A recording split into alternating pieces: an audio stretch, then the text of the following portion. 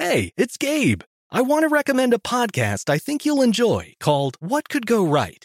On What Could Go Right, the hosts, Progress Network founder Zachary Karabell and executive director Emma Varva-Lucas, sit down with expert guests to discuss the world's most pressing issues.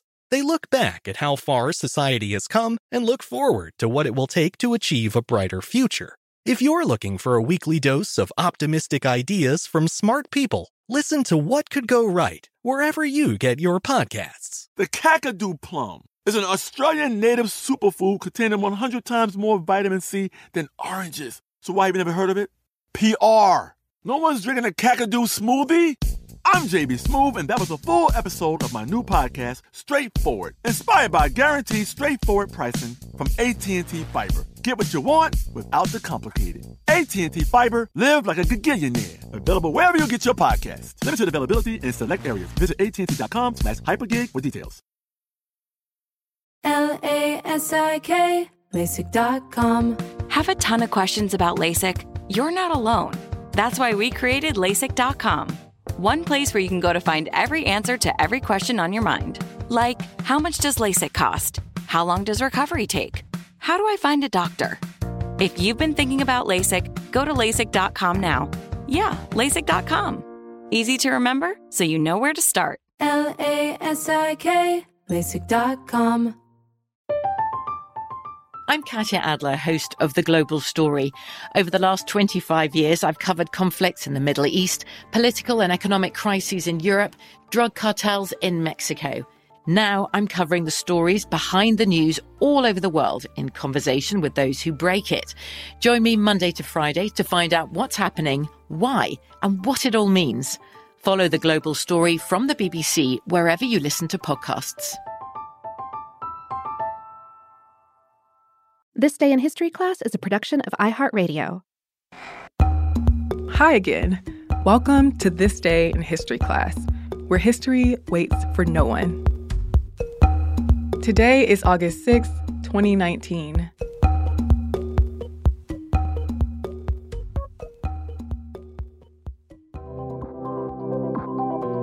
The day was August 6th, 1991. British engineer and computer scientist Tim Berners-Lee published the first ever website. Berners-Lee got his degree in physics from the University of Oxford. A few years after he graduated, he began working at the European Organization for Nuclear Research, also known as CERN. He worked there for a while in 1980, left to work elsewhere, and returned to CERN in 1984. While there, he realized that sharing information was difficult for the organization's researchers, who were in different places around the world and had different information on different computers. The internet was already connecting computers, and it was developing quickly. But Berners-Lee realized that people could share information using hypertext, or text that contains links to other texts. In March of 1989, he submitted to his managers at CERN a proposal for an information management system that used hypertext to link documents on different computers that were connected to the internet. His boss, Mike Sindall, wrote on the proposal document that it was vague but exciting. In May of 1990, Berners-Lee wrote his second proposal concerning, quote, the management of general information about accelerators and experiments at CERN. It was not an official CERN project, but Berners-Lee was allowed to work on it.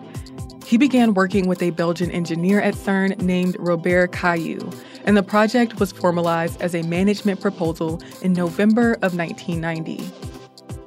This proposal for a hypertext project called World Wide Web described a web of hypertext documents that could be viewed by browsers. By the end of 1990, Berners-Lee had developed the three technologies that were fundamental to the web: Hypertext Markup Language, or HTML, Uniform Resource Identifier, or URI, and Hypertext Transfer Protocol, or HTTP. HTML is the formatting language for the web. The URI is the unique address that allows us to locate a resource on the web. And HTTP is a set of rules that allows for the retrieval of linked resources from across the web. He also wrote the first web page browser and web server. Berners-Lee released his World Wide Web software in 1991, making it available to colleagues using CERN computers in March. The web was made publicly available on August 6, 1991. The site only contained text and links. It included a description of the World Wide Web, defined as, quote, a wide area of hypermedia information retrieval initiative aiming to give universal access to a large universe of documents. It also described how to use the web. The site was hosted at CERN on Berners-Lee's NeXT computer, and its address was info.cern.ch. The first web page's address is listed in the description. Interest in the web spread around the world. CERN wanted to patent the web, but Berners-Lee refused. He wanted the technology to be free and open and advocated for the source code to always be available on a royalty-free basis. People began creating browsers and websites, and by late 1993, there were more than 500 known servers. The first International World Wide Web Conference was held at CERN in May of 1994. That same year, Berners-Lee left CERN and went to the Massachusetts Institute of Technology. There, he founded the World Wide Web Consortium, a web standards organization that he is currently the director of. I'm Eve Jeffcoat, and hopefully you know a little more about history today than you did yesterday. You can learn more about history by following us on Twitter, Facebook, and Instagram at TDIHC Podcast. Come back tomorrow for another tidbit from history.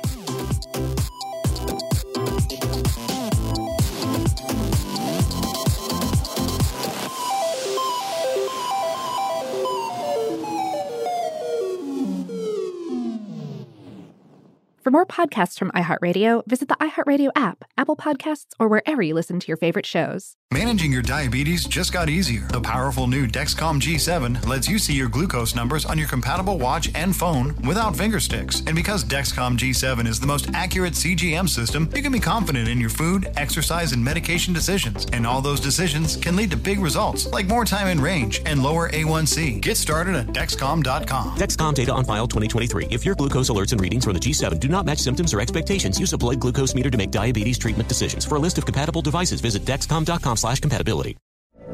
From BBC Radio 4, Britain's biggest paranormal podcast is going on a road trip. I thought in that moment, oh my God, we've summoned something from this board. This is Uncanny USA. He says, somebody's in the house, and I screamed. Listen to Uncanny USA wherever you get your BBC podcasts, if you dare.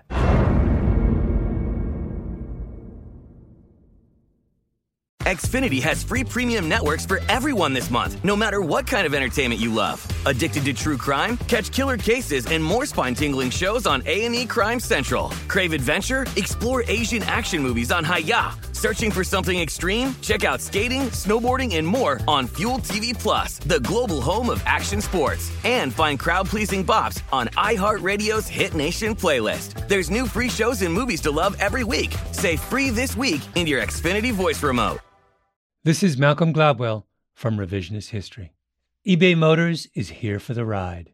With some elbow grease, fresh installs, and a whole lot of love, you transformed 100,000 miles and a body full of rust into a drive that's all your own. Brake kits, LED headlights, whatever you need, eBay Motors has it. And with eBay Guaranteed Fit, it's guaranteed to fit your ride the first time, every time, or your money back. Plus, at these prices, you're burning rubber, not cash. Keep your ride or die alive at ebaymotors.com. Eligible items only. Exclusions apply.